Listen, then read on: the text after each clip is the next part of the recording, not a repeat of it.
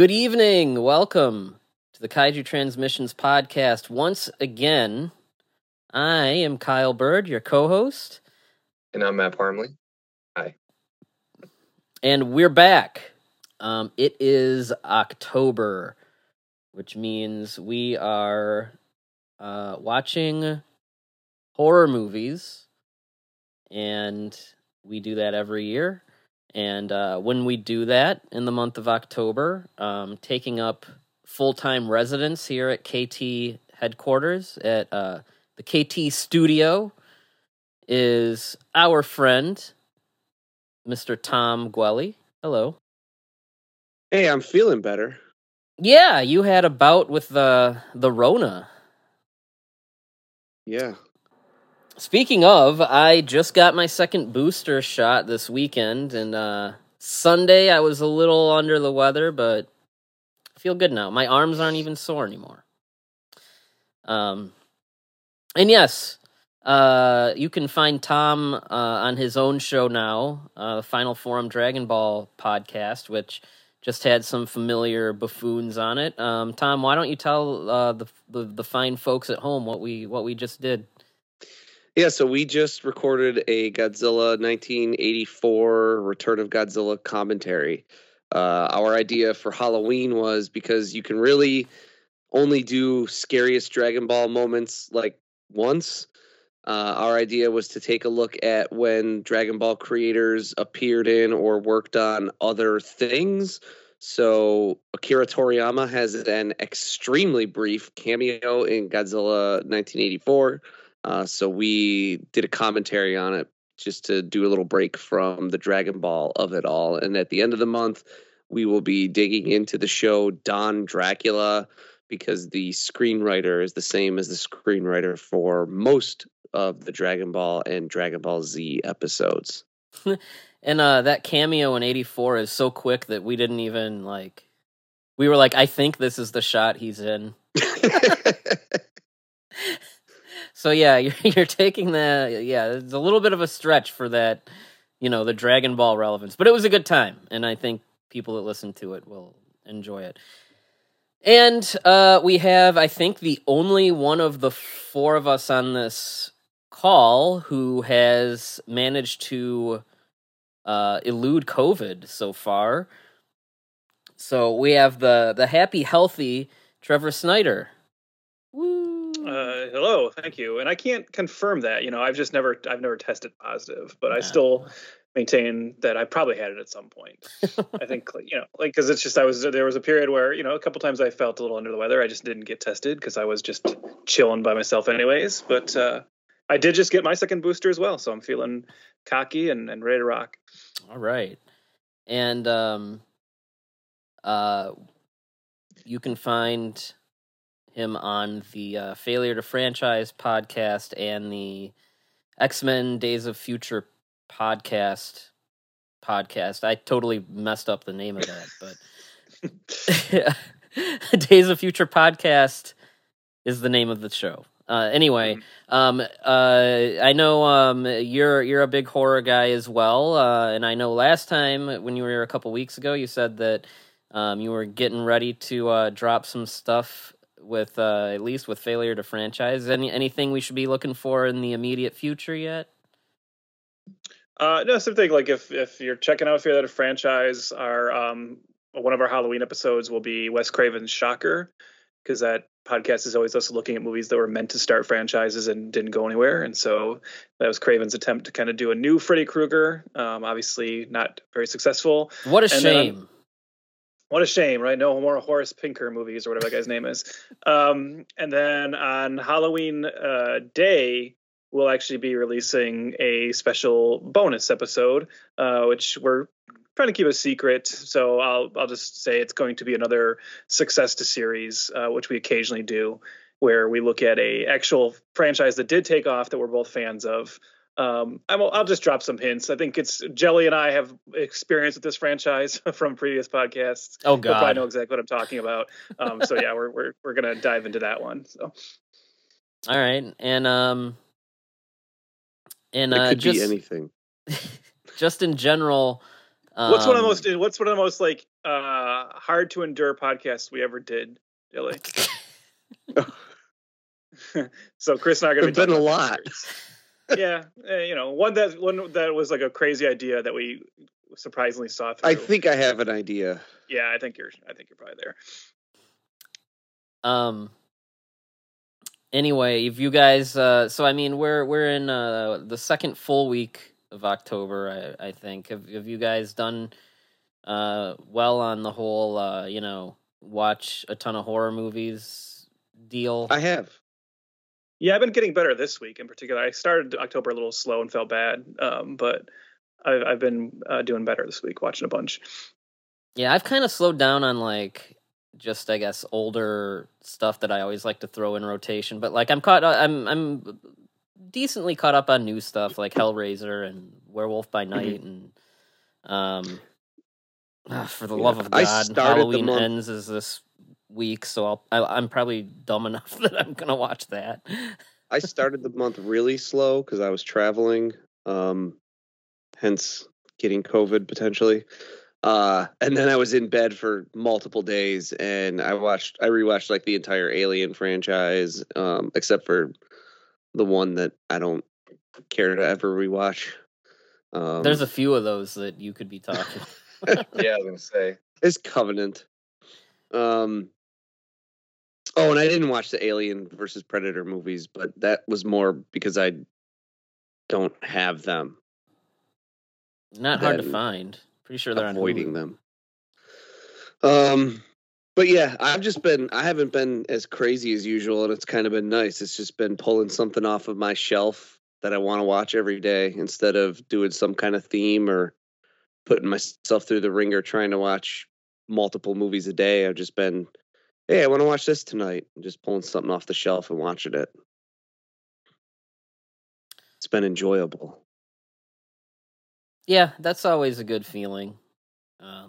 Not being held down by like a watch list. Matt, how's your October going? Man, I can barely keep up with the stuff we're watching for our show. So I try to hit 30 movies over 2 months, which is not a ton for Halloween viewing, but I start like in September, and I'm on pace to hit, I think I've watched like 17 or 18 movies at this point. Okay. I typically start at the very end of September and then go through like, I don't know, the first week or two of November. I don't know. What do the rest of you guys do? Man, when I was single, I went all out and I started September 1st and just watched so many. And like usually I got past 60. Because I was just binging stuff. This having a girlfriend stuff is for the birds, man. When you're trying to keep up with movies. Yeah. But luckily, you typically go through Thanksgiving. Well, no, I'm just talking about September, October, and then I would keep watching stuff into Thanksgiving. Yeah, but that was, I always call that like the Halloween hangover. That's what I used to do, like a particular franchise watch. But actually, my girlfriend is into horror, thankfully, and we've been doing franchise watches for the past year. And then she decided, and I was going to wait to do this for Thanksgiving, but she decided to jump the gun. And so one of the things we have been watching this October is we've been going through the Children of the Corn franchise. How's that? I didn't say I've been watching all good horror movies. I just said I've been watching good horror movies. You got to show her Blood Rage for November. Oh, she's seen Blood Rage. Yeah, Blood Rage is a must for November. Yeah, I mean, I typically go into November also. And if people are like watching as we do our episodes, they're gonna have no choice, because Matt and I like came up with like a packed slate of movies to watch and topics to do podcasts about, and then he got sick, and then like the week later Tom had COVID, so that just threw our entire schedule into mayhem. But some of us have already started watching stuff, and so we're like, you know what, let's just stick to the plan. So Halloween hangover may be a little extended. Our main event today is a 1998 American monster movie, which is Deep Rising.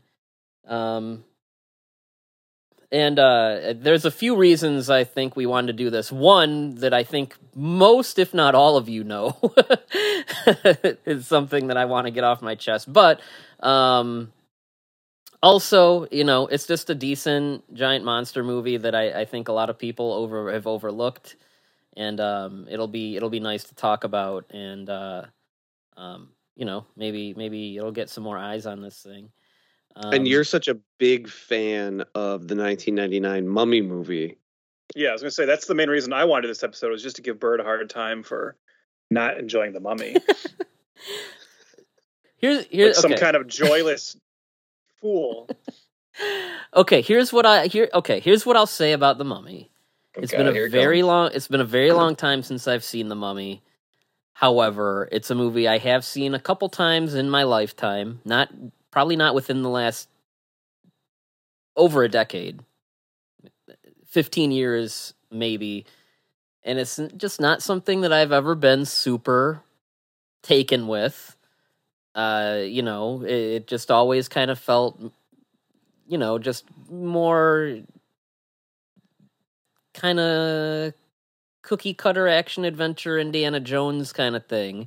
Maybe, and you know what? I'll say, I'll give you guys some crumbs. Maybe I'm just looking at it from the wrong perspective. So I would not be opposed to rewatching the first one. Okay, I don't know if I can do the second one and the third one where there's Yetis playing volleyball. I don't know if I can do all that. You gotta watch all 10 Scorpion King movies too. yeah. Don't even try to get me watching all these Scorpion King things. But I wouldn't mind giving the first one another shot and a fair shake. And I'll say that I will be respectful, and I'll say maybe it's just my perspective. The last like I said, I was a lot younger. And maybe I was just looking for something that it didn't give me, and maybe I can just go in fresh with a new perspective. I would be okay doing that. Come on, Brendan Fraser just had Batgirl canceled. Give the man a break. He's got The Whale coming up. He's got he's gonna get Everyone's Oscars. Everyone's mad at him about it. Yeah, that's true. People can't make up their mind if they're happy or not about. I don't know. Anyway, the reason The Mummy came up is it is directed by Stephen Sommers, who directed Deep Rising, and it is the follow-up. His follow-up movie is what he did after this. Kind of surprising that he was allowed to do The Mummy after Deep Rising, right? Because this was not a hit. Yeah. That's putting it pretty politely. Did he already have The Mummy lined up? Because they always say that, right? They always say, have your next project lined up already, just in case. I don't think he did. But, I haven't, since this isn't like a Mummy podcast, so I didn't really look at a lot of read a whole lot about the Mummy. Can we call an audible and make this a Mummy podcast? Nah, I'd be good with that. I don't think we can. But I know the Mummy, scene where he turns into a giant sand monster. That is true, and I do remember that scene. But I don't know. I mean, I know the Mummy was in all kinds of. That was a cursed production for a long time. I mean, who wasn't attached to that thing? It went through Clive Barker, Lars von Trier. Yeah. Might as well. At this point, I would watch a Lars von Trier Mummy movie. But yeah, pretty much everyone besides Lars von George Romero, Joe Dante. Was Peter Jackson in there at one point? Every director ever Mick was. Garris was Mick Garris at one point. So many people. By the way, Stephen Sommers came to the Mummy project in '97. So okay, so that was probably while he was working on this. Yeah. So maybe some ink was dry, and by the time this was a box office catastrophe, they were like, well, contracts already signed. But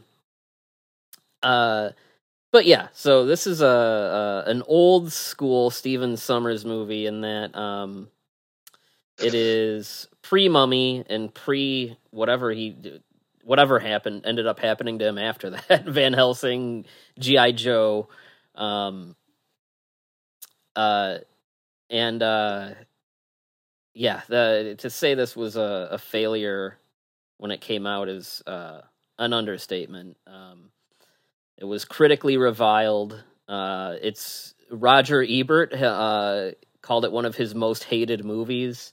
Budget was $45 million, and it made 11 at the box office. So it should have ended multiple careers, and I mean, it didn't. And good for it. And it is one that I don't know. Maybe I'm jumping the gun, and I guess we'll circle back to this. I push back on like that common trope of everyone saying movies are just worse now, and it's like, well, there's always been a lot of crap, but like you don't have to love this movie, but for anyone to hate it that much is really strange to me. That's what I was just about to say. Like, I don't get, like, it's bizarre to think anybody had like that much vitriol for this movie. Yeah, it's a weird. It certainly ended the experiment of Treat Williams as a action hero. Well, in theatrical films, yes. However, I can tell you as recently as Trev, what was it, like 2013, 14? He was the lead in a very enjoyable Asylum movie called Age of the Dinosaurs, which had dinosaurs like running around a mall. So he also went on to there was that movie like The Substitute that was a theatrical movie with I think Tom Berenger. Yeah, he was in the sequels, right? Yeah, he's like there's a bunch of like DTV sequels, and those were all Treat Williams. So and that was post Deep Rising. So yeah, as a theatrical leading man, this might be it. But he fled to the land of straight to video. Yeah, he seems like he's probably making consistent work, and he seems happy. He's consistently working, and he's in theatrically released films, but he's not an action hero anymore. No. So anyway, one thing I always like to point out with this movie is that it came out in 1998, and from like 96 through like 2001, 2002, like this is part of like what I would consider like the last wave of real Hollywood. When I say Hollywood, I don't necessarily mean like giant. Like this was only $45 million budget. I just mean like theatrical mainstream monster movies. We'll get a monster movie here and there, including one that came out this year that I'm not going to say what movie because it could be a potential spoiler until we talk about it later. But monster movies were like pretty regularly made and released in wide release, and then somewhere around the early 2000s it just kind of stopped. And like 1998, 99, the 97, 98, 99, that was like kind of a great year for that kind of theatrical mainstream B movie, because you had Deep Rising, you had you did have the 1998 Godzilla, which it's what it is, but still, it's still a big monster movie with a lot of practical effects. You had Anaconda, Starship Troopers, Virus. Yeah, Species, The Relic, Mimic, The Mummy. Well, that's again. I see. This is where you're gonna get me talking about The Mummy more. I mean, it's technically a monster movie, but it's like I don't know. To me, it's more of like an Indiana Jones kind of thing. It's a giant creature in the movie. There's not a giant. There's a The Mummy. The Mummy is as much of a monster movie as Starship Troopers. If you're gonna throw Starship Troopers in there, you gotta throw The Mummy, because one's a war film with a monster, and the other is an adventure movie with a monster. Okay, I can concede. Anyway, what year was The Mummy? Was that 99? It's 98 or 99. It's 99. Yeah, so yeah, he really did just go right from this into the Mummy. Anyway, yeah, okay, so yeah, you can throw the Mummy in there, sure. Makes everyone happy. The Mummy does make everyone happy. My point being, this was like the last stand of, monster movies as being like a norm. Oh, Lake Placid, that's another good one. This kind of monster movie specifically, this like more creature feature type of thing. Yeah. Right, because we still get monster movies. I mean, there's a whole monster verse. But there... Again, though, I that's put like Godzilla movies sort of separate to an extent from the feeling of this kind of monster. Well, yeah, movie. and that's why when I brought up the '98 Godzilla, I was, I was a little distanced from bringing that up. Is yes, it's part of this wave of films, but it's also again big IP, big, thing people know, similar to the Mummy. Those are franchise things. Same with the MonsterVerse stuff. Like, to me, those aren't like, oh, monster movies are back. It's like, oh, Godzilla and Kong are back. And so, yeah, I'm thinking of stuff that wasn't like super well known branded territory as just like part of like every studio being like, okay, what do we got, this year? We got this big blockbuster, we got a smaller sci-fi movie, we got a little creature feature monster movie, and that's like how studios were then. Now it's, what's the IP that we have that we can just like smash onto as many screens as possible. I think the last gasp of that was because I'm looking at a list of I'm just kind of trying to remember titles, and because you said like how it kind of died off in like 2000. In 2000 was Pitch Black. I wonder if that was kind of like the end of it. Yeah, even though Pitch that was Black. Yeah, Pitch Black's another good example. And yeah, I mean, there's also stuff like, even more family stuff like Disney's Mighty Joe Young remake. What? Another one that you could say is like one of the last ones is Reign of Fire. Oh yeah, I like that movie. I do too. It was awesome. Yeah, that's another movie you still get the little gasps. It was awesome. You still get the little gasps of it, which I appreciate, which is why, unlike Bird, Trev and I appreciate the glory that was Crawl. Yeah. And you don't like unlike Crawl or the Mummy? What's wrong with and unlike this is your co-host. And unlike all of you, I liked Love and Monsters. I like that movie. What? This is I was the slanderous. one who wasn't super hot on it. Me and Trev were both more lukewarm on Love and Monsters. You two were the ones that were out of control there. Because it's good? It's fine. It's fine. But yeah, Love and Monsters is an exception. Crawl, Crawl's adjacent, it's a nature run amok movie, which has its place, but it's not, a mutant octopus or anything sweet. Well, what about Underwater? Yeah, Underwater, I would say is a good kind of example. Underwater is definitely a movie that, like, obviously aesthetically is very modern, but like just the concept of it feels like a script that someone could have dug out of this era and been like, oh, let's make this. And so, yeah, I mean, I don't know. I particularly miss that, and it's weird now looking back at it as something that like wouldn't happen today. Like Anaconda, that movie's crazy. I don't see a movie like Anaconda ever happening again, especially with that level of like star power attached to it. John Voight was in that movie. Everyone's in that. John Voight, Jennifer Lopez, Ice Cube, Danny Trejo. Anaconda reboot with like Tom Hanks.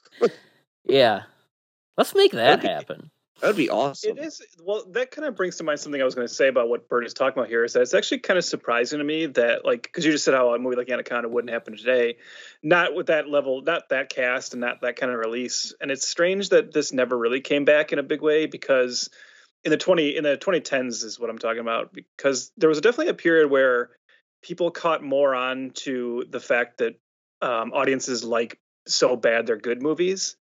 and that became like a big thing on TV, right? With like the Sharknado series, and Sci-Fi Channel had this like long run of every Saturday night some kind of new cheap stupid creature feature. Yeah. And like when that was like kind of going and like people were like clearly like cashing in on it, I'm surprised more people didn't try to like bring it kind of back in a bigger way in theaters. Bert, you and I often talked about how when, especially as like Sharknado was getting near the end, when they're getting to like 5 and 6, I kept expecting, and but part of me still does expect to hear someday that they're going to do like a big budget Sharknado like reboot, right? Like Almost try to do, like relaunch it as like a theatrical thing. Yeah, almost similar to how like Legendary Pictures just wrapped up like a big budget Toxic Avenger movie. Yeah. But yeah, I agree with you. And speaking of sci-fi, like in Anaconda and Lake Placid, like sci-fi, those kinds of movies, that's like where Anaconda and Lake Placid like went to die. Yeah. They fought each other. Anaconda. Specifically in Lake Placid versus Anaconda. Yeah. Yeah. Where the snake fought the whole lake. Right. That happened in 2015. I did not know about that. Did you really not know that? No, I forgot. I had better things to do in 2015, I guess. Anyway, so I mean, yeah, we're just being old and nostalgic at this point. But another thing, Deep Rising was made by. Do you guys know the studio that made Deep Rising? It may surprise some people. Columbia, Disney, right? Disney, that is right. I think so for people that may think that sounds weird, it's not as weird as you'd think. Disney for a long time had certain imprints, I guess, I don't know, that's just lack of a better word, where they would make, less family friendly or, less kid oriented material. And so that's where, if you guys remember Buena Vista, that was Buena Disney. Vista was like the big one that I remember. Yeah. And like Buena Vista handled their kind of like more like action-y stuff like this, and then Touchstone was like their like dramas and family films. Yeah, so that's where you get like David Lynch made a movie for Disney, Straight Story, like that's a Disney movie. This was made at Hollywood Pictures, and it's too bad that this isn't really like a standard practice for Disney. But now that they have Hulu, I think I don't know if it was you guys or someone else I was just talking to about this. Like I think that could become like the new Hollywood Pictures. I mean, like the new Hellraiser and Prey. Granted, those are franchise films, but they have a good thing going on with that. So I mean, like, I don't know. They're showing that they like. I wish it was like more, but they're showing that they have at least a little bit of a intention or attitude to dip their toes in that water, because Disney did make Barbarian this year when apparently like nobody else wanted to. Yep, Barbarian's another one. Yep. Yeah. So they're still doing it, and it seems like. But with Barbarian's box office and them at this point, their inherited franchises, Predator, Hellraiser, all that stuff has been pretty successful. And with an Alien series on the way, maybe they will actually start making decent, more adult oriented genre stuff is a regular thing. But so Stephen Sommers was working at Disney in the mid-90s, and he wrote a script called Tentacle at the time. And he had tried to get it made for quite a while. And he even had a big maquette of the creature for when he was pitching it to Disney. I guess eventually he convinced them to throw him a couple bucks and make it. Now, I am going to do something that we probably should have been doing all along, but on Quentin Tarantino and Roger Avery's new podcast, when they do the plot summary, they just read the back of the box. Very simple. Why we haven't been doing that for the last 6 years or whatever, I don't know. But I just so happen to have Deep Rising. Sometimes it's more fun to hear a person struggle through what the hell happened in a movie. Yes, and I'm sure we'll get back to that.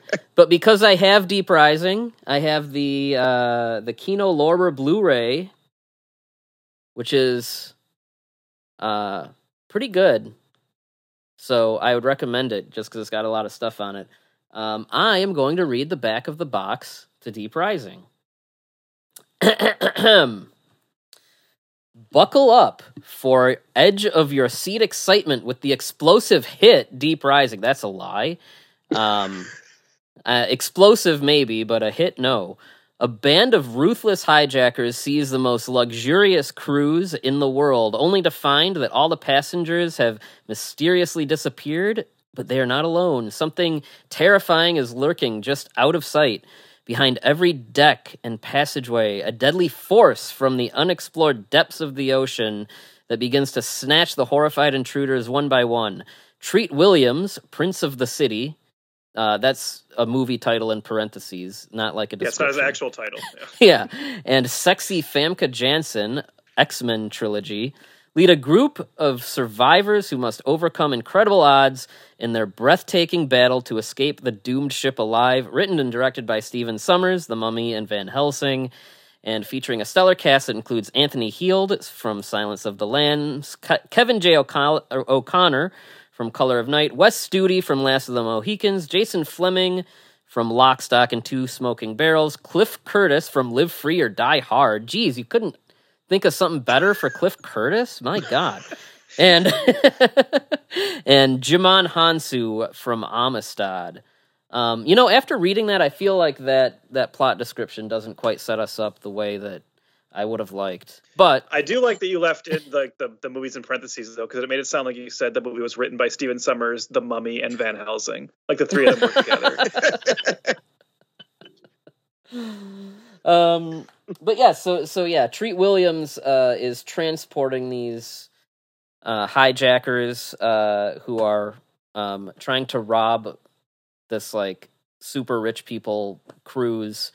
And yeah, what's the saying of their boat? If the money's there, we don't care, or something that. They'll get you from point A to point B, and they don't care what you're doing as long as you pay them. Essentially. The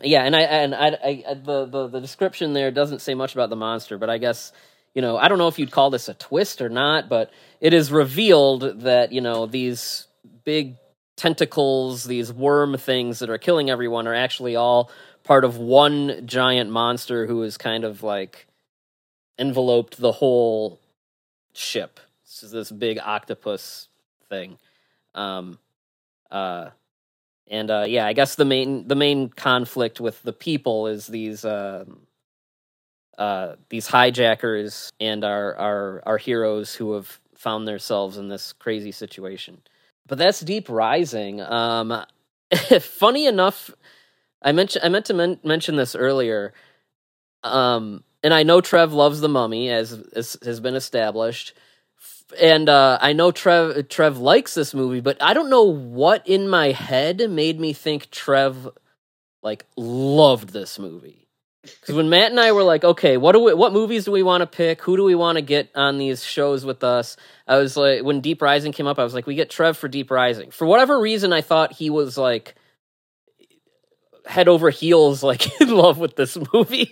I thought he was like a Deep Rising super fan, and instead he's like, yeah, I like it, but whatever.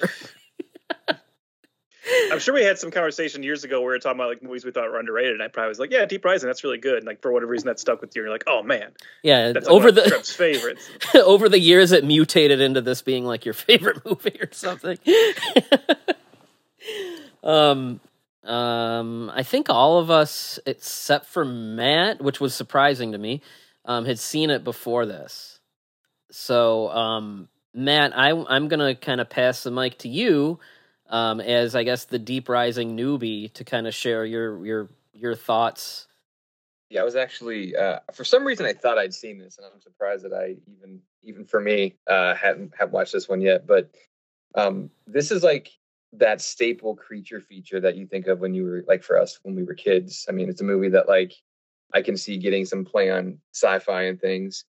And I thought it was a lot of fun. Like, I mean, the storytelling is very basic, but like all the effects, and it has a pretty good mix. I mean, it's got practical. Obviously, we can talk about the CGI, which hasn't aged well, but I still think the concepts are really fun. The creature's great.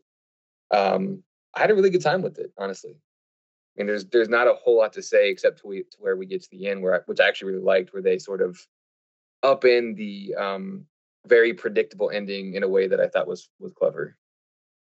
But yeah, it was a really good time.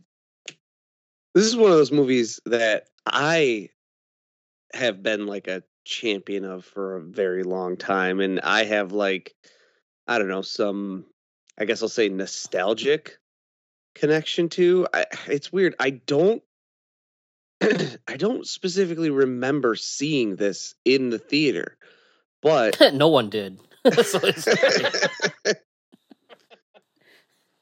but I remember it in that same vein with, we mentioned all those other movies along the way, but one we left out is The Relic.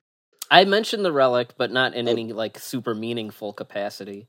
Okay, I must have just spaced out for a second there, but yeah, I mean, that's just,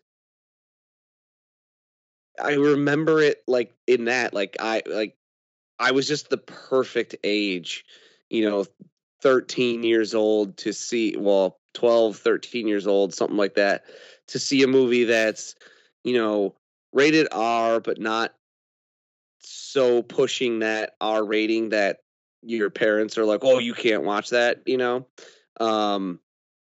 but you just think it's like the coolest thing because it is a really cool concept. And when you're that age, you're the perfect age to just take a cool concept and be like, that's enough for me. But yeah, I have long been a big fan of this movie, and I really, really dig it. I bought the Kino Lorber Blue as soon as I found out it existed, and I've watched it like a couple times since buying it now, and it always just is an enjoyable, fun creature feature watch. It was Jelly you were thinking of, Bird. Maybe. No, yeah, I definitely, like I said, I enjoy it. I always have enjoyed it. It's not my favorite movie of all time or anything, but it just does strike that itch for you. Like when you watch it, it just takes you back to, oh man, it sounds like an old fogey, like takes you back to a simpler time. But what Bird was saying earlier about that great little period where we're getting these kind of like high concept, bigger budget, but still mid-budget monster movies. It's just a really fun group of characters. I think that's the really important thing, right? It's not even just the monster stuff. And because one thing I'll slightly, Matt mentioned how the CG doesn't really, how it's a little dated. I've seen so many movies of the same period or movies that even came later where the CGI is like more dated today. I think the CGI holds up fairly well in this movie, actually, for the most part.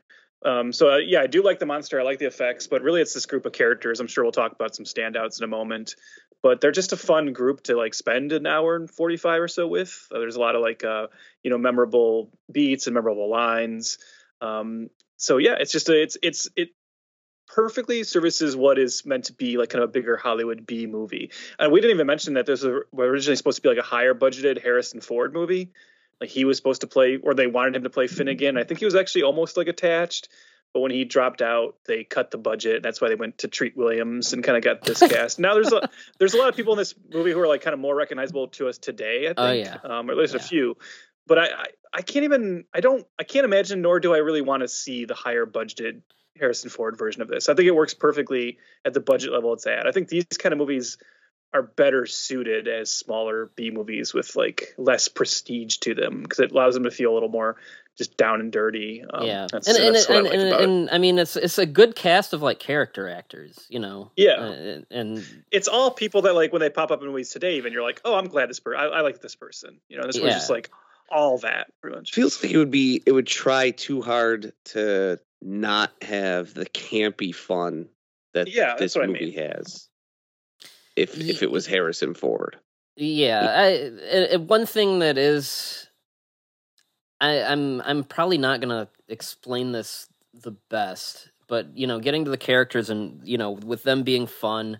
So yeah, this is a fairly light.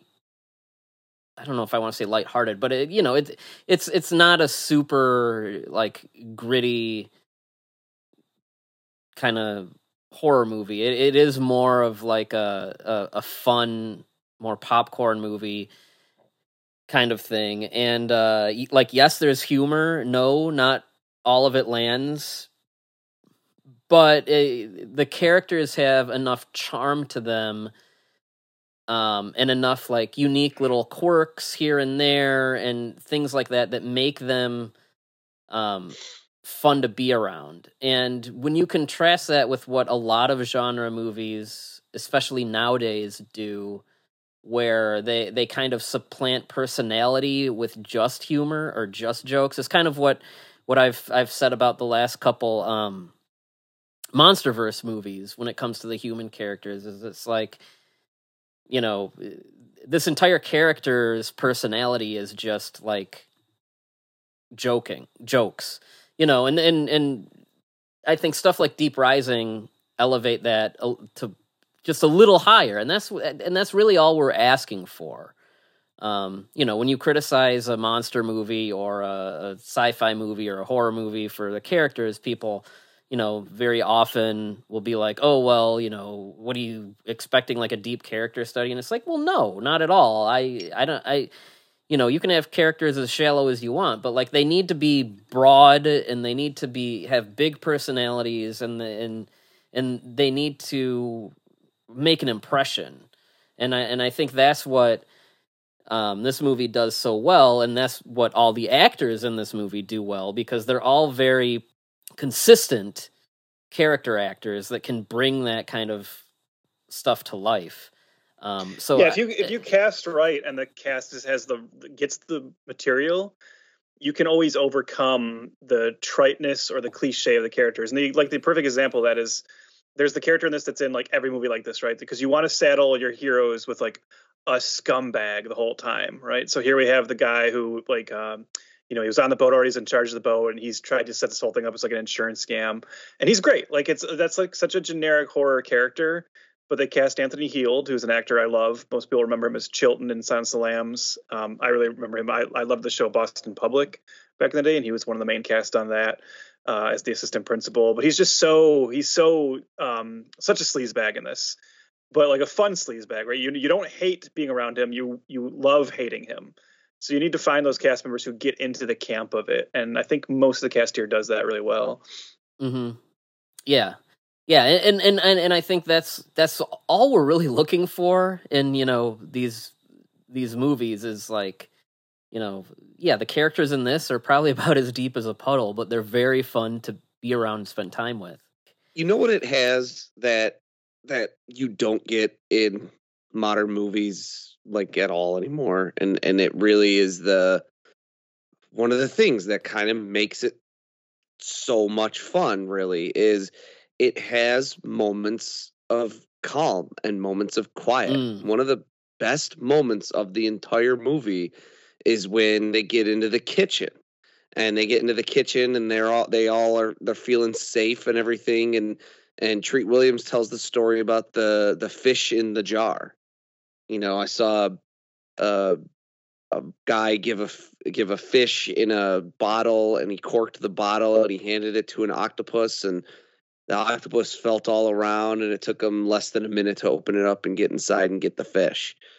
It's just a moment of calm and a moment of quiet, and it gives you a few things in just a moment. You get a little bit of character development with him and with some of the other characters, because you get the ones who get it, like Famke Janssen, who let's just also say is like insanely hot in this. But you get little bits of character development, and you get some tension building, so that when the next big action sequence or something happens, it feels impactful, because you're not just constantly running from thing to thing to thing to thing, you get moments of quiet and moments of calm.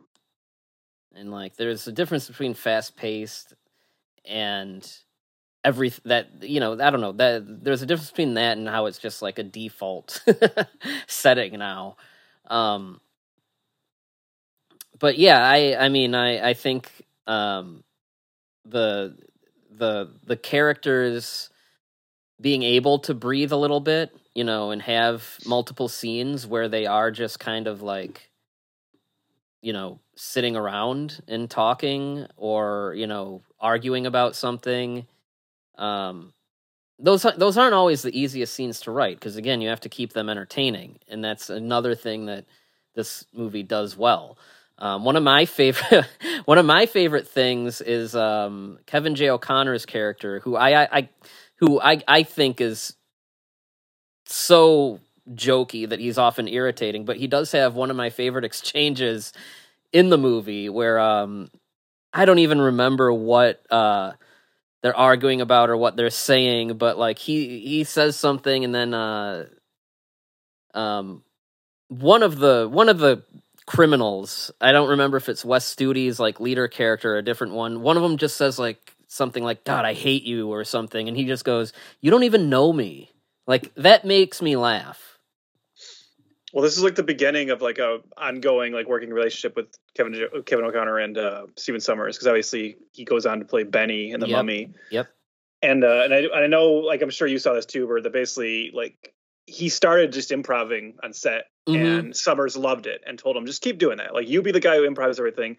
And I think it's like, because you said how he's kind of irritating, and I think that's the point of the character, right? I think he's just like, hey, go ahead and irritate the other actors, and that'll actually work for the film. But it does do that thing where he actually somehow becomes like a lovable irritant. Like, he is one of the guys you're rooting for, even though he is annoying. I don't really hate him. Like, yeah, that's a credit to, I think, just Kevin O'Connor's like his innate kind of charisma.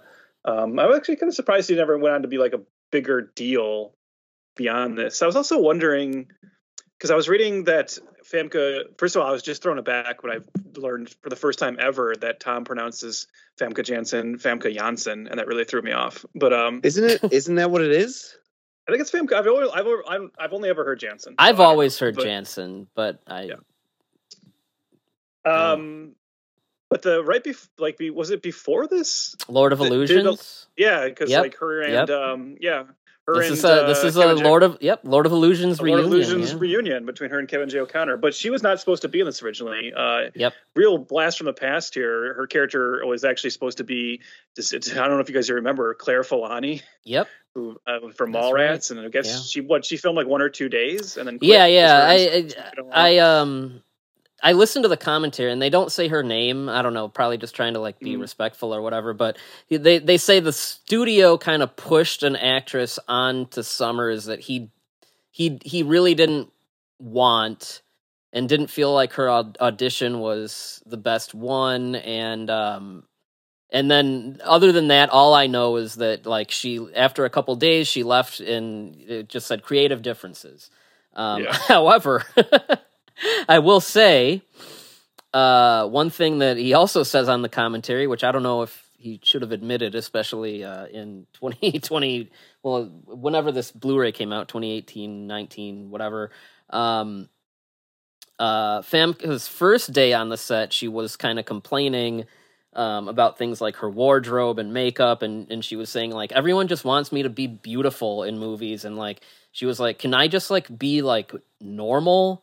Like, and not just like, oh, look how hot she is. And Stephen Summers told her, and I quote, "You can look however you want when you're not the romantic lead in a movie."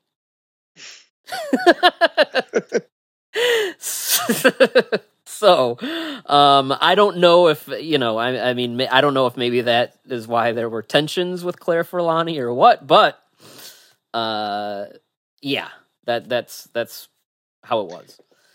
That's awful, but at the same time, as Tom alluded to earlier, Famke Janssen at this time period. Oh yeah, God. for sure. Yeah.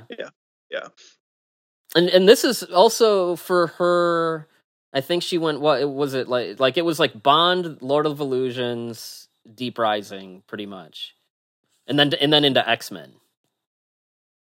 Yeah, I mean, I think those are all even. It's Janssen, you Philistines. Whoa. I looked it up. How'd you look it up? The internet? But like, you can't trust the internet. Yeah, who told you this? What is the name? WhatCulture.com. What, they have an article on how to pronounce her last name? What was going on? They have an article on commonly mispronounced actors. Well, she came to America. It's Jansen now. She has to deal with it. I'll just quickly say the other performance I really like, and this is another just one of those guys. Speaking of X-Men, another X-Men alum, Jason Fleming, another actor that is just kind of, he's one of those guys. He's never like the star of anything, but when he pops up and stuff, you're always happy to see him. And I think he's good in this as like maybe like the shittiest of like the mercenaries. Yeah. He's like the one who you are rooting for to see get taken down. And I quite enjoy him in this. I think this is like one of the first things he really. I'm almost positive it's the first thing I ever saw him in. And I think that's also true of, I think this I think he's like a character actor. So I guess Lock, Stock is like the thing that I saw this before. Right before this. Well, I guess his first movie was the Stephen Sommers 94 version of Jungle Book. So he got his start with Stephen Sommers. I think one thing I appreciate about all the characters in this movie is just the very simple, straightforward story that just kind of allows them to have fun. Because like that's the thing about this movie that I kind of adore is just very simple storytelling. Yeah, there's a couple of twists along the way, but like it also allows you just to have fun with the movie, enjoy it, versus kind of like what Tom was talking about earlier, where a lot of modern movies feel so busy. And because this movie is so simple and straightforward, it allows you to have the characters that you actually care about. But I mean, like that's kind of the thing I think I appreciated the most. And you've already talked about all the main players already, so I don't really have much to add there. Well, I want to talk about the creature stuff and the horror stuff. As much as we're talking about how this movie is lighthearted fun, it really does not skimp on the horror either. There's some pretty rad horror stuff in this movie, and a couple of my favorite moments that I want to talk about. So what I'm getting from the creature is that it's like I guess for monster movies I'll mention like the monster from The Host. Like it eats stuff, digests it, and then it like pukes up what it can't digest. Like so there's a couple scenes where like they'll walk into a room and just see like nasty like partially digested bodies and skeletons with like meat hanging off of them and stuff that's like really like gross and sick, and like that I love those scenes. And there's a scene that I think works well kind of like in a claustrophobic way where like you see the tentacle like making like squeezing the room they're in, and you see like the metal in the wall like the imprint like as it's like trying to squeeze it. And then of course my favorite horror beat is when it pukes up the guy who's like half digested and is still alive. And it's like that's so gross and like disturbing, but it's great. And that is one of the actual CG effects, to talk about what Trev was saying about the CG, that I think is held up really well. That wasn't makeup, but yeah, like he's like half gone, and you see like the tendons like holding his jaw together when he screams and stuff. I love that stuff. Yeah, you hit on it. I mean, those are a bunch of those are my favorite. I mean, all the same, right? It's the horror beats in it. It always surprises. I don't want to say surprises me, because you get to a point where you're not, I guess, surprised by it anymore. But I think when I first bought the movie, and then I came back to it for the first time in years and years, I was pretty surprised how much it goes for it with the horror elements, because I don't know, I just feel like you don't see that as much in like a $50 million budgeted type of thing, which $50 million in 97, 98 is, like $100 million now, right? So like you don't see movies with this big a budget going for that level of down and dirty sort of horror type of stuff, and that is great. It would have been very easy to compromise this into a PG-13. Yes. Mm-hmm. And that's what I think the Harrison Ford version would have been. Yeah. And you would probably lose a good amount of that stuff. The thing I really appreciate about the monster in this, and it's one of the main reasons, like, so whenever you and I did talk about this in the past, when apparently I told you it was my favorite movie ever, one thing I have just always remembered about it, and I still like today, is it's just so unique. I just can't even think of, like, I'm sure there's probably something I'm missing, but the idea of like this one singular creature just wrapping itself around this boat and like being able to pop in and out of different places, like that's what I always remember about this movie, and like what is so cool about it, because obviously there's plenty of movies about people like stuck on boats with like different things running around, and like it's very easy to do. We've seen it before, but you never really get, the one thing is like you never get like a great look at like its entirety, and I think that's by design. Like they kind of want you to be in the mind space of and like the headspace of the characters and what they can see. And I think that makes it even better. Like it's how mysterious this monster is, and how the movie's constantly forcing you to kind of try and picture what it must look like in its entirety up until the climax. Like I think that's awesome, and like that makes it just so much more unique to me. And I've just always remembered how, a lot of those movies we mentioned earlier, like The Relic, and one we didn't mention is Screamers. Remember Screamers? Yeah. But there's like all these movies like created like new monsters, but I don't know if how many of them was unique and as cool of an idea as what Summers came up with here for like this creature. Yeah, it's interesting that it's just a big octopus thing wrapping itself around a boat, and yeah, he said like he wanted to think of a creature that could do that, and like just like real octopus can like slide in and out of like tiny spaces, even though it's a lot like that are like way smaller. You ever seen that video of that octopus that's like on the boat, and it like gets out of the boat by like that little like hole like in the side? Yeah, it's crazy. Nothing should be able to do that. Yeah, speaking of the creature, I think this is the last. Rob Bottin still worked on a few movies after this, but I think this is the last one that he did like a ground up creature design for. Rob Bottin, of course, being like the great effects guy behind The Thing and The Howling. Who then became a hermit. Yeah. When CG came around.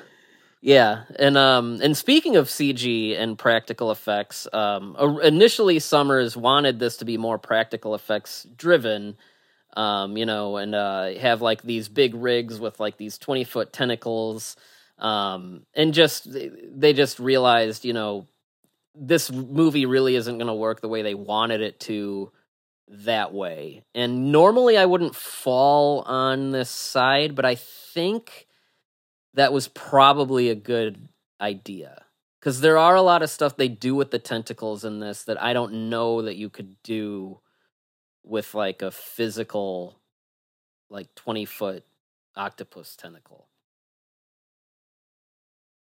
It would be hard. I think, I would like a little bit more tactility and practicality to it, but it really would be hard.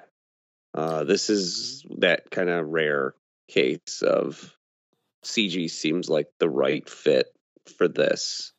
There is some practical tentacle stuff, like usually like when like they're being shot at and like they have to like like there's like goo that has to like explode out of them and stuff like that. But yeah, and that I was watching Blade 2 recently. I think it was Blade 2 that I was watching recently, where I was love that movie, but Lord, talk about a movie that CG'd has not held up.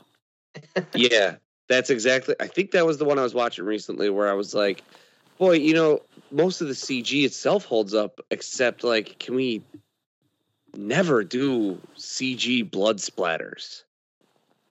That's not gonna happen. I know. Boy, it's not as good, right? I mean, the actual splatters and sprays and stuff. I mean, get these actors dirty, Yeah. It does look so much better. It's probably a mixed bag. I do think a lot of it is, for the time, fairly solid. But at the time that this was made, so filming began in June of 1996, and they finished in October, and it was originally supposed to be released in fall of 97, then it was delayed until February of 98. And if that sounds like a lengthy post-production process, it's because it is.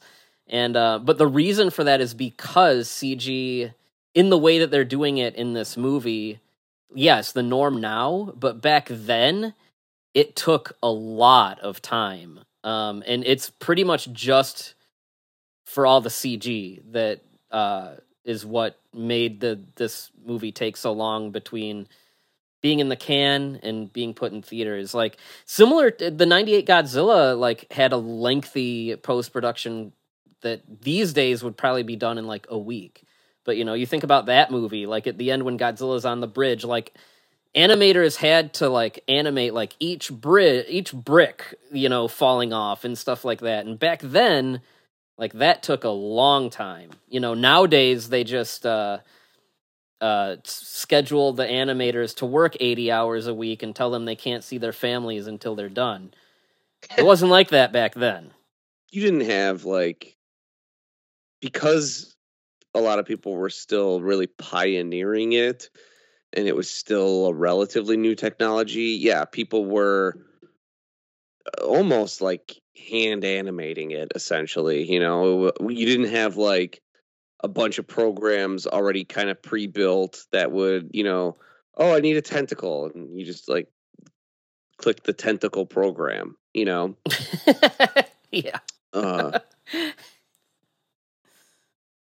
It was people sort of laying the groundwork for it to be a little bit easier. Yeah. It's not like today where if you're at the asylum, you just have to like buy a generic effects package, and that's where like all your creatures come from. So we haven't talked yet about the big creature design itself and how everyone feels about it. Like the big reveal at the end. That's a cool, like, I remember seeing this movie for the first time and that feeling like the really cool reveal of the movie, the idea that it's not just a bunch of, I don't know, tentacle monsters or whatever, that it's a single entity. Yeah. No, the creature design is really cool, which I would expect no less from Rob Bottin. The tentacles themselves are cool. Like, they almost have like it's almost like a graboid tentacle in that, like, there's more to it than what you first see. Like, the mouth will open up and then it'll reveal teeth, and then it'll open up more and reveal like little feelers and things like that. And then, yeah, the actual full reveal of the monster, I think, is really cool. I like that it has these like kind of glazed over eyes, kind of similar to what you'd see in a real octopus.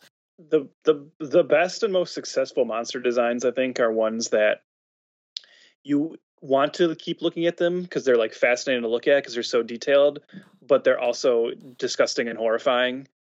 And you can easily imagine that if you were by something that would really look like that, you'd be scared shitless.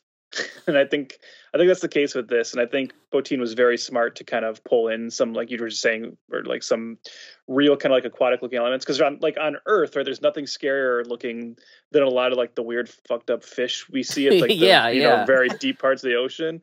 And this like has a lot of elements of that. And so it's like when it's on screen, that big reveal at the end, it's just like, if you're like a monster person, you find yourself wanting to like pause the screen, like look at it like in more detail, but it is scary. It's like and that's where I think the CG is actually pretty decent when you get the big, like when it is getting more fully revealed at the end.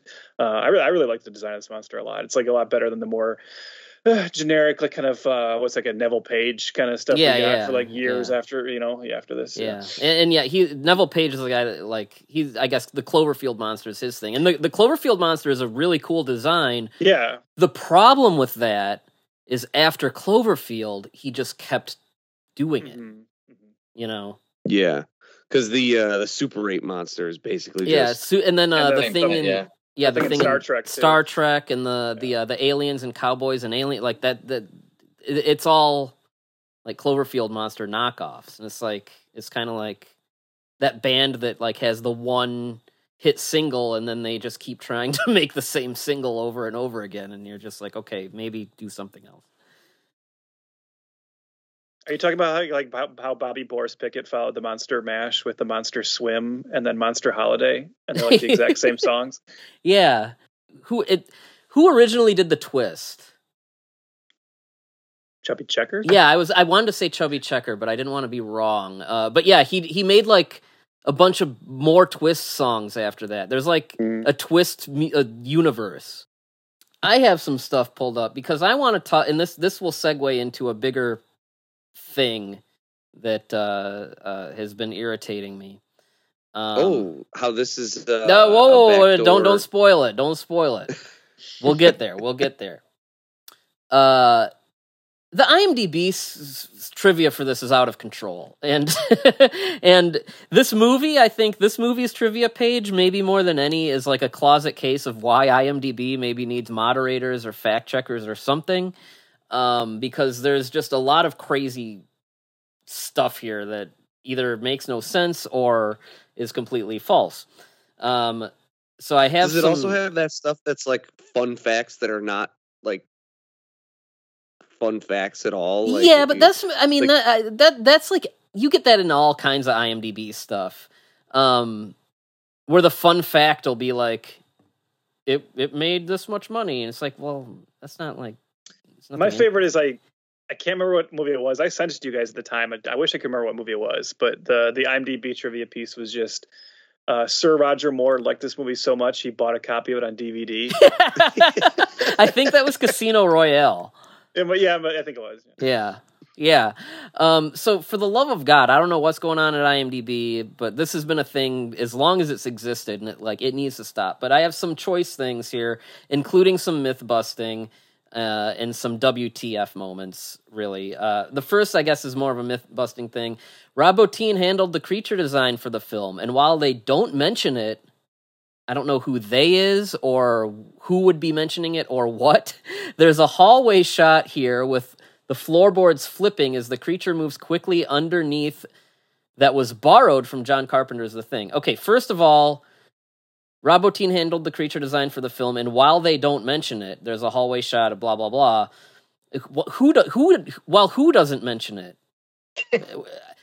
And then, if whoever wrote this guy wanted the movie to stop and have Treat Williams and Famke Janssen look at the camera and go, "That's from The Thing."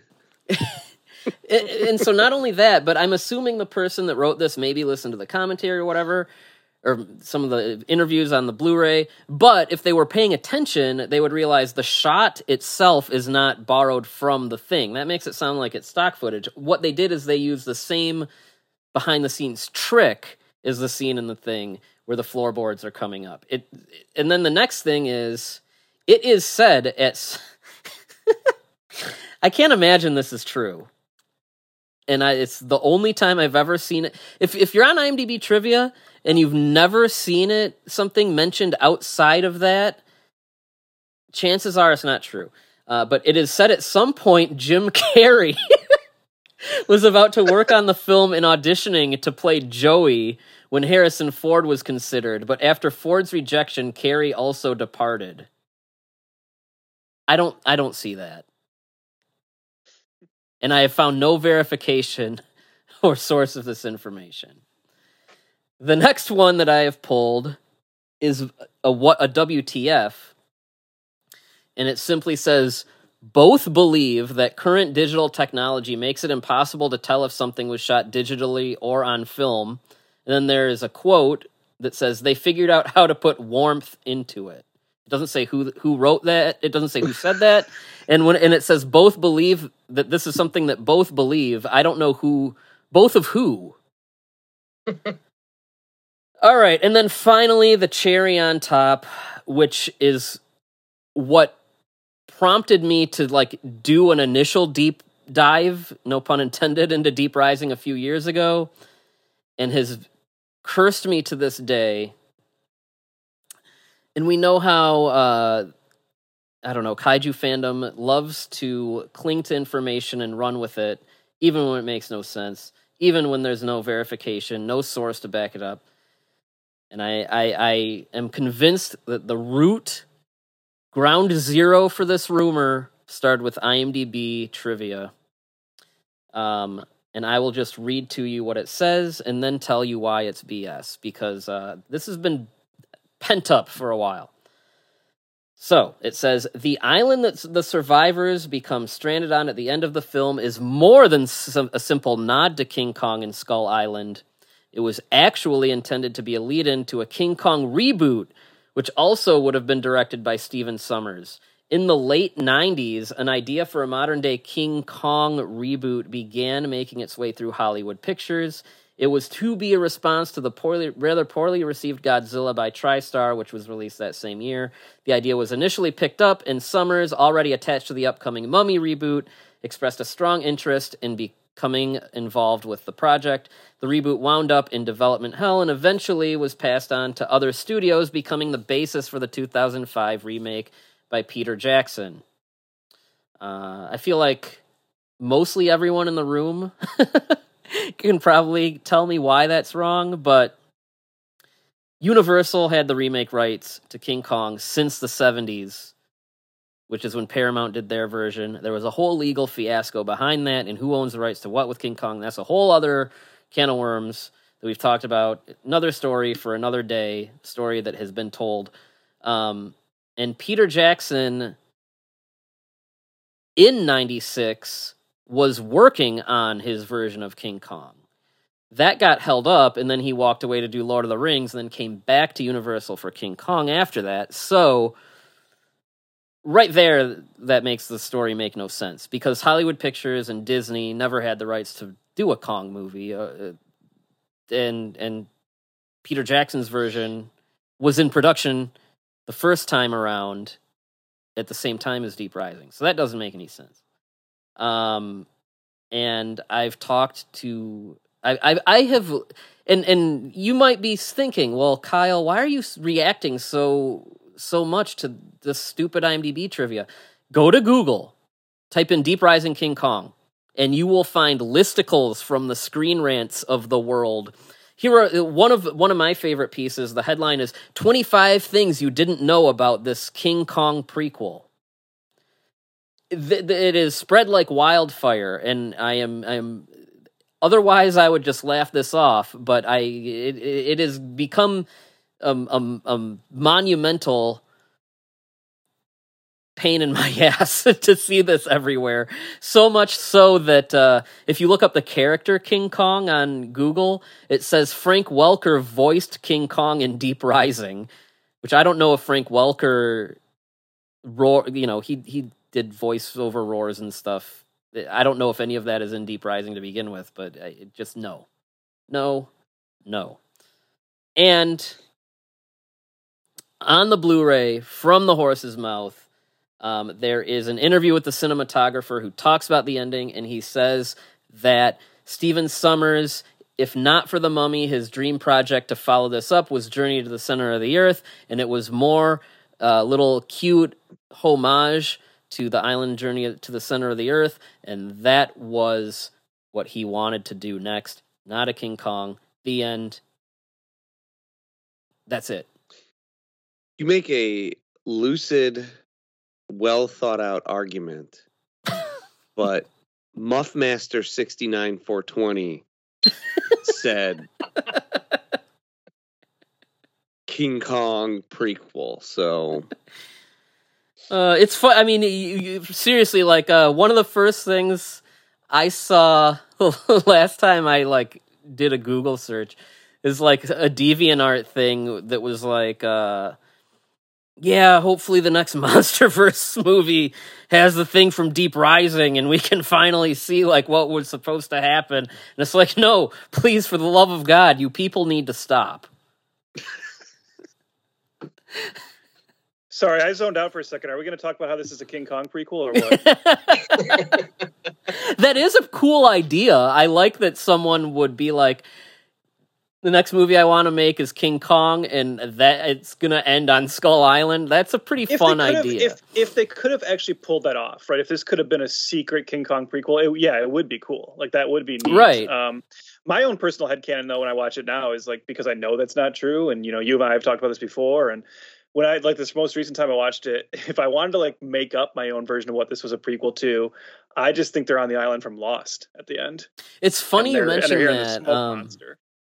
I have heard Stephen Summers joke about that a lot, even on the commentary when they get to the island. He says, and if it wasn't for JJ, you know, we might see what happens. Like, so I think that's a funny thing for you because he's joked about that before. Because that's a big part of the Lost pilot is when they're all on the island. The first night they hear like a giant roar out in the forest. Yeah, those who know the show know where that he has said like just for fun he's thought about like before Lost he would think about like, well, what if we did do like a direct sequel to Deep Rising, and he said like if they did, it probably would have been like a lot like Lost. And he was like, you know, I mean, now that Lost exists, it's like something that I don't even think about anymore. So it's a secret prequel to Lost. Yeah. Speaking of that, I guess they reshot that ending because the Joey character was originally going to stay dead, and I guess test audiences reacted to that poorly, and they reshot it with him surviving. Personally, I think he should have stayed dead. He's definitely a cock block at the end there for True Williams. If I was True Williams, I wouldn't really want him showing up on that beach, you know. Speaking of which, I guess if I do have a complaint about this movie, the chemistry between those two characters, I guess the romantic chemistry, I just don't like buy. But when it comes up, it's like an afterthought, I think is the problem. It's like these the movie characters doesn't really seem committed to it. Yeah, it's like it feels like they were like, well, we need to have some kind of romance angle in there. So yeah, it seems forced and kind of crowbarred in, kind of how at the end of Edge of Tomorrow, when Tom Cruise and Emily Blunt kiss, it's like, why? Come on, you didn't need to do that. They do have a sort of chemistry, not a romantic chemistry, but they are at least, you know, very much on the same wavelength, right? So they do have. It's tough to say they don't have chemistry because they do have. I mean, they get like, flirty and stuff, but it's never. Well, I don't know. I guess it's not. It's never really believable to me. I guess they're the only two. Like they're the two sane people in the room. You know, like it's kind of like when I watched chemistry. Did anyone else think that like Treat Williams' character had a thing going with like was her like Layla or whatever, the woman that's on his crew, and like then obviously she's one of the first ones to go, but I thought like, okay, he's not mourning her that much, so I guess I was wrong. But wasn't she? Joey has a thing. That's Joey's girlfriend. Yeah. Oh, okay. I thought Joey just liked her. I didn't realize they were. No, actually... I think they do. There's like when the one guy says I haven't had Korean yet or something, he says that's my girlfriend, dude. And then there's another part at the beginning where like I don't remember quite well, but like when we first see those characters, there's like a very brief interaction. It could be something as simple. I don't remember, like I said, I don't remember what it is, but it's something as similar as like one of them calling the other one babe or something, like very like slight. So the fact that you don't remember it isn't, I mean, I'm pretty sure it's not a big thing. No offense to Kevin J. O'Connor, I just didn't believe that woman would be dating him. I guess at the time, getting back to like the reaction of this movie, I guess at the time I could see how someone could be like, oh, you know, if you've seen, I don't know, you can throw any monster movie in there, Tremors or Alien or whatever. It's like, well, it's nothing you haven't seen before. I can see how someone might say that's like the worst thing about it, but yeah, it's really wild to see the vitriol. It's an older movie, so yeah, not all the reviews are cataloged, but for instance, like, based on 33 reviews, it has a 30% on Rotten Tomatoes. And even based on 33 reviews, that just seems like too harsh. I don't know. Maybe times were just simpler back then. It's got a good cult following now, but you know, back What's then, kind of like just to kind of put a button on this to wrap this around perfectly, because you started this conversation with a talk about how this is like indicative of this time in the late 90s where all these like monster movies were being made. The odd thing about it, and I guess, you know, this is why they didn't keep going, but the fact that boom lasted as long as it did when it got that many movies, my memory of it is that like 90% of those movies would come out and bomb. Yeah. And the critics didn't like them. Never. So it's kind of, and like today, you never, like, a trend is done if 2 movies fail, right? Mm-hmm. Like, because I mean, I don't think The Relic wasn't a hit. This wasn't a hit. Screamers wasn't a hit.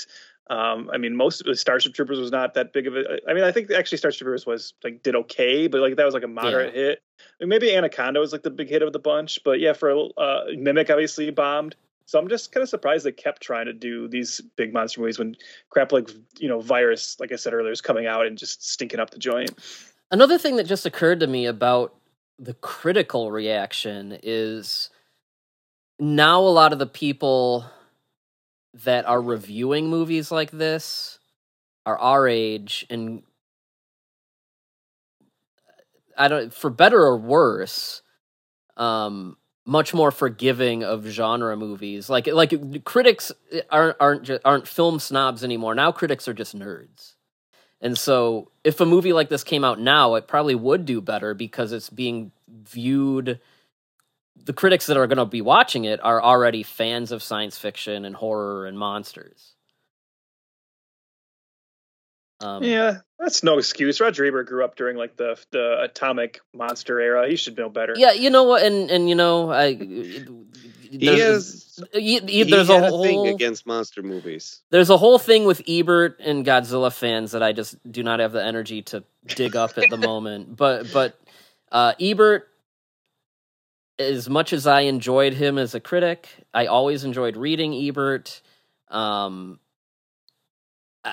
He was just super inconsistent. I mean, he would slam something like this, and then the most like rote garbage, he would like give like a 3 out of 4 or whatever. And you know, I mean, again, probably one of my favorite critics, but when he was wrong, he was like super wrong. And yeah, if with monster movies and stuff like that, he could be like really wrong. He just had a thing. I don't know. I mean, whatever. Yeah, but there's no accounting for personal taste, you know? I mean, if you can't get on board with a movie where a guy doesn't realize that his multi-billion-dollar cruise ship won't make enough money to operate and out-earn its expenses until after he's built it and sent it out on its maiden voyage, then, I mean, come on. Well, he does realize that. After he's built it. Well, yeah. That's but yeah, the underlying subtext of that plot element of the rich guy just being willing to, you know, basically kill a ton of people to make his investment back has aged sadly well. Anyway, over the years, with it being on TV and stuff, you know, luckily this movie has kind of gained a strong following and kind of been reappraised in recent years, which is always a good thing. So, I guess Deep Rising, how many fake King Kong prequels do you give it out of 5? I'm at a solid 3.5. It's a lot of fun. I thoroughly enjoyed myself watching it. Good time. Highly recommend. Yeah, I agree. 3.5 for me also. It's a movie that I kind of like going a few years without watching, so I can kind of forget bits of it. And so it's not like a real regular go-to watch for me, but it's if you let yourself kind of forget about it after a couple of years, it's always a fun one to revisit. Yep, I'm right there. I'm at 3.5 out of 5. Famke Janssens. No, I think it's fun. It's a shame that literally did this movie bomb because every single poster for it was like a sack of crap. There's no good poster for it. Honestly, the best official artwork I've seen for it is probably the one they used on the Blu-ray, but that's new for the disc. But yeah, all the actual posters are awful. I feel like I have a memory of the marketing in general being bad. I don't think the trailers were bad too, because I don't remember wanting to see this in the theater, and I was definitely, even at that time, as a teenager, into this monster stuff. So I remember when it came out, and my reaction to seeing commercials and stuff was just whatever. Yeah. I'm with everyone. I give it a 3.5. It's a really enjoyable movie. You'll have fun watching it, I think. Yes, there's things in it that you'll watch and be like, oh, I've seen that in this movie or that movie, whatever. But still, this is still a novel concept, cool monster, a lot of really nasty, gross horror stuff. And just, for a giant monster movie, the premise being the monster is wrapped around a boat and the tentacles are killing everyone. It's pretty cool. I'm glad it's being rediscovered, and hopefully more people that are listening to this may be convinced to go check it out if they haven't already. And that's Deep Rising, people. So thank you for joining us. And unless there's any last thoughts, we can sign off here. That's Deep Rising, everybody. Thank you for listening to the Kaiju Transmissions podcast. Please take a moment to rate and review us on iTunes, Podbean, and Stitcher. Make sure to subscribe for all the latest episodes. You can also check us out on Twitter at KT_podcast. You can check us out on Instagram and Facebook at Kaiju Transmissions. And you can email us at kaijutransmissions@gmail.com if you have any questions or comments. And we will see you next time.